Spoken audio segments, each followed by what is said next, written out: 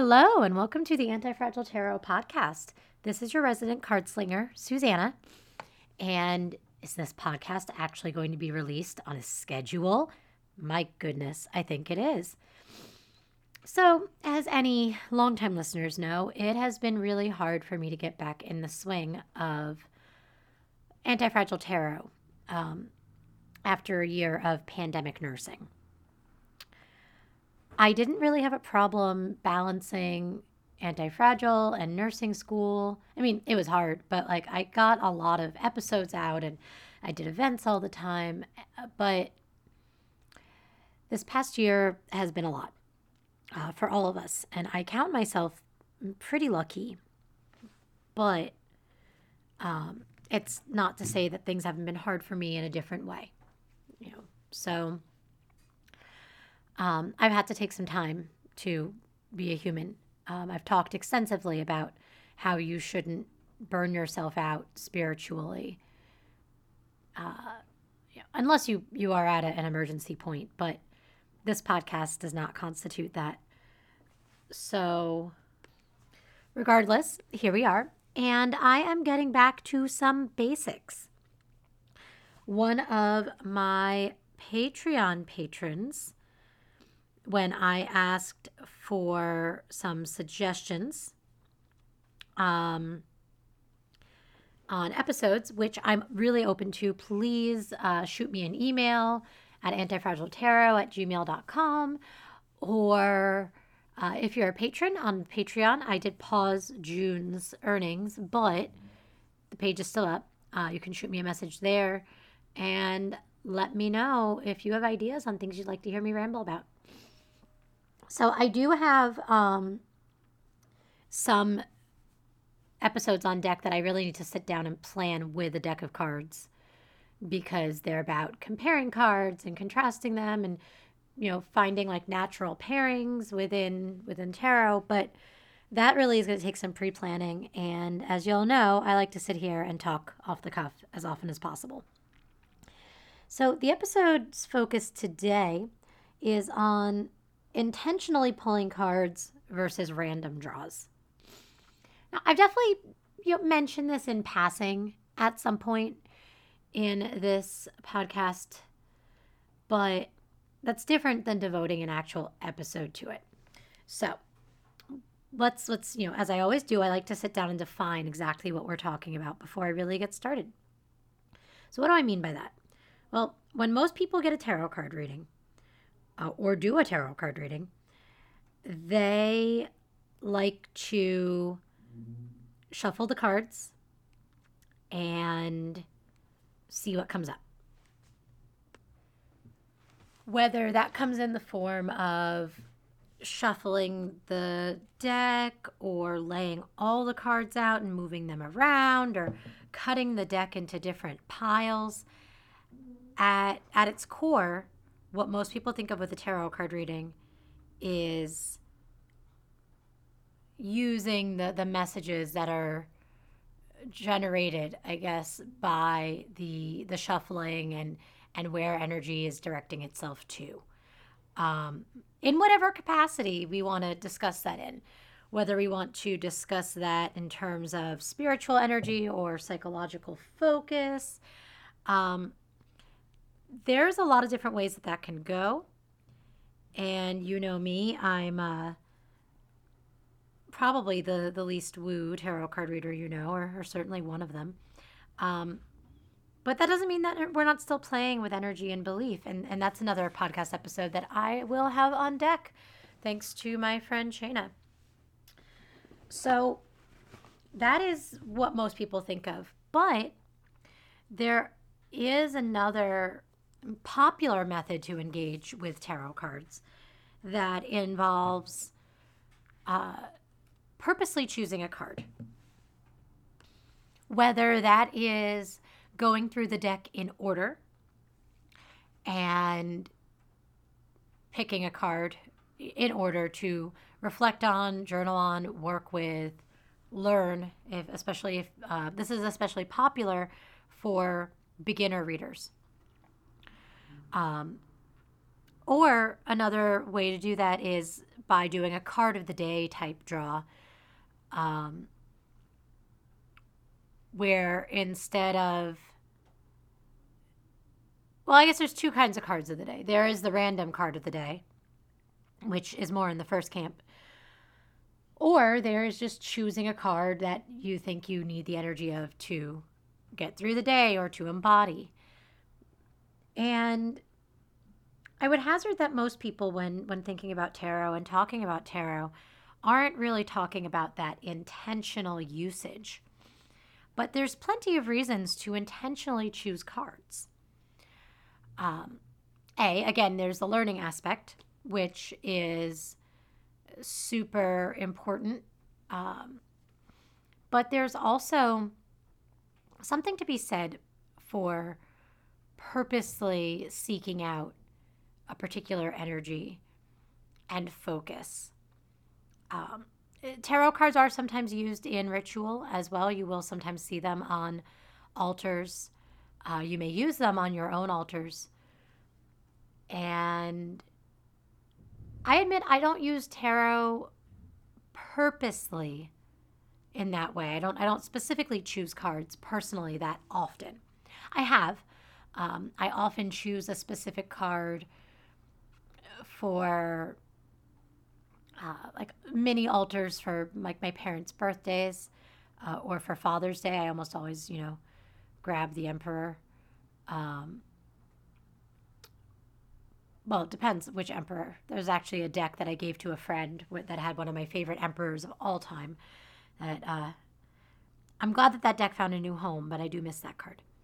But a lot of it just has to do with whether you find more meaning and use in the sense of messages coming from without, as in the random shuffles, whether it's card of the day or a full reading, or whether you find a lot of meaning and comfort in specifically choosing cards. There's no wrong approach here. Something else to consider, I have done a very, very small amount of consulting for creative projects involving tarot. And when you're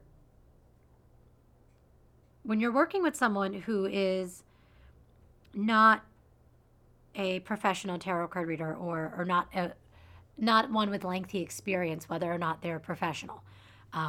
Obviously, I don't think that you need to be charging money for your readings or a professional in that sense to be an extensively experienced and or gifted reader.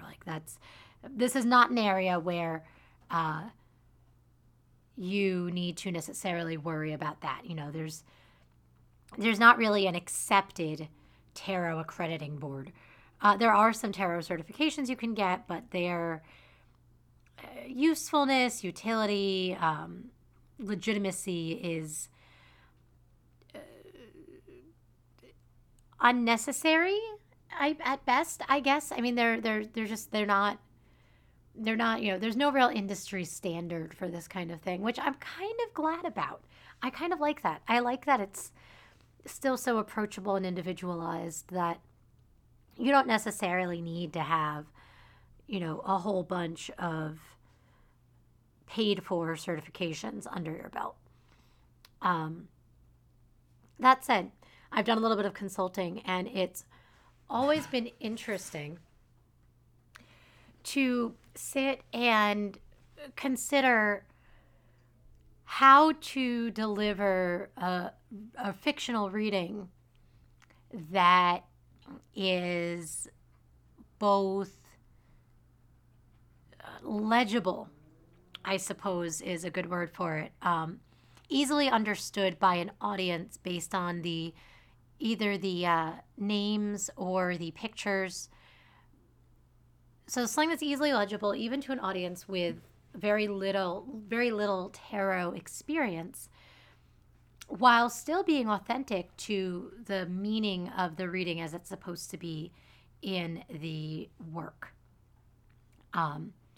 Because if you're going for maximum legibility, you'll have, all major arcana cards. But A, that's unrealistic unless you're a majors only reader, which I was for a solid chunk of my reading experience. And some really cool decks out there are majors only. So, it is possible, but unlikely. And, you also don't necessarily want to just go for high drama, uh, obviously staged cards, especially if that's not the vibe of the piece. So, doing that little bit of consulting really made me take a step back and think about choosing cards purposely and purposefully, and how to go about that. By the way, just to interrupt for a second, really long-time listeners will remember when I first started recording and I had my cheap little headset, and I also had a brand new kitten. She used to cause a lot of problems, and I used to have to play with her while I was recording the entire episode. And she is being a butt today while I am recording for the first time in a while. So that feels very fitting. Anyway, yeah, there's something to be said for purposefully choosing cards. However, I do think that when you're intentionally choosing cards,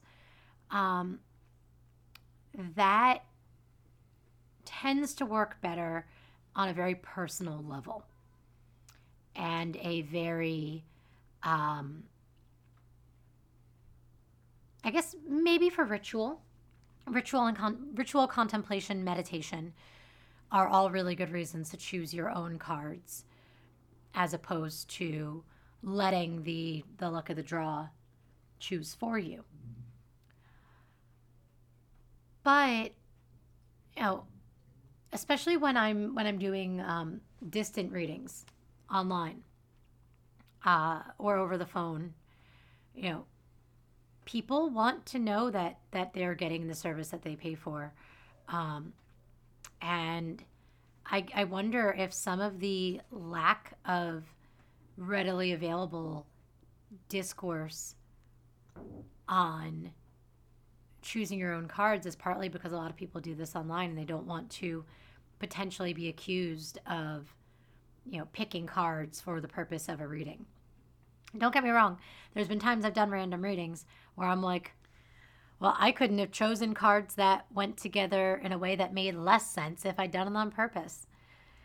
And I've also had some readings where I laughed because the cards seemed so perfectly handpicked for the reading. I do personally enjoy the random aspect of choosing tarot cards. It's part of the whole ritual for me. It's part of the sense of having a conversation about a subject and viewing it through a different lens. If I'm purposely choosing cards, I'm also choosing the lens, which again is not a bad thing. It's not always something that's undesirable. There's times where maybe you want to choose a bunch of cards to help bolster a sense of letting go, or to reaffirm boundaries, or to create a specific positive atmosphere or mindset. And those are all great times to choose a few cards that really have synergy together, that really work well together, and all bring different aspects of what you're trying to manifest into that space, into that moment, into your meditation or contemplation. But I think that what a lot of us are drawn to with tarot is that idea of a message, whether you think it's from spirit guides, or you view it as more of a psychological um, foray into seeing what those random images will unlock within yourself, which are, both valid takes. I'm not personally much for the spirit guides, but I have plenty of people who do readings who really do, and definitely not knocking their approach. I've certainly sent some people who are looking for particular readings from me to other people because I don't personally feel that I'm equipped to deliver what they're looking for. I will say that in my experience, as far as purposely choosing cards, I do that a lot more with Oracle decks, specifically with the 40 Servants by Tommy Kelly, which I've talked about extensively and work with a lot. That's a deck where I very rarely do divination style random draws. And instead, I usually very purposely look through and choose 3 to 6 servants to work with specifically. But again, that's an entirely different system from tarot. It has no bearing on tarot structure or meanings. It's its own creation. It's its own magical system. But as you may have learned by now, and if this is your first time listening to my podcast, welcome. You're learning today. I am sometimes a bit of a purist when it comes to tarot. Definitely not. Once again, I want to make it very clear. I'm not knocking or attempting to undermine or in any way denigrate people who read differently than I do. One thing I absolutely love about the tarot community as it is right now, as it is post-internet, is that I've become aware of how many different styles of reading and perspectives there are. And I think it's wonderful. I think it's really great to see that and for people to have access to different methods and styles and perspectives that we can at least learn about, even if we're not going to employ it ourselves. But I'm a bit of a purist when it comes to tarot, with very few exceptions. I like my decks to be based on the Rider-Waite. I like them to be 78 cards. I don't want there to be massive deviations in what the cards mean. Nuance, yes. But for instance, one of my all-time favorite decks, which hopefully will be going into a Kickstarter for reprint soon, the Tarot the Silicone Dawn by Egypt Ernash. That deck swaps the elemental meanings of the wands and the pentacles. So wands are earth and pentacles are fire. And that's exactly the kind of thing that I normally wouldn't want in a tarot card deck. Normally I'd look at that and go, nope. But, the research and the work behind that deck is so strong and it's done so well that I love that deck. I love using it. I don't use it too often because it also has way more than your standard number of 78 and it's very small, so it can be kind of hard to read, and it's so not standard that I don't do a lot of professional readings with it, mostly because it would just be too much to explain when I'm already trying to explain the basics of, a quote-unquote simple tarot card deck to people who aren't quite familiar. But I'm not just a purist in how I like the decks that I use, especially professionally, to be laid out. I also I like the ritual of randomly choosing cards. I do. It's part of what draws me to tarot. But again, there's a place for choosing your own cards. I just would be very wary of doing so for someone else unless it's specifically for a ritual. Unless you're specifically telling someone, channel some hermit energy while you're in school or whatever it is. That kind of thing I think is great. But, in terms of like choosing cards for a reading for someone, that's a big ethical no-no for me. Maybe it isn't for you. And if you purposely choose cards for readings for people, I'd be very interested to hear your perspective on it. Um, this will be a slightly short episode because I'm kind of easing back into it. So, as I said, if you have any ideas for future podcast episodes, or you want to tell me more about your journey with randomly choosing cards versus intentionally pulling them, hit me up. I'm antifragiletarot@gmail.com. You can find me on Instagram. I'm antifragiletarot on there. I occasionally tweet at antifragilecard. And if you want to support the podcast, mainly paying for the hosting fees and paying for the transcription that I'm still getting worked on, I do have a Patreon. It is paused for June. So if you subscribe anytime this month, you're not going to get charged until July. I'm Antifragile Tarot on Patreon as well.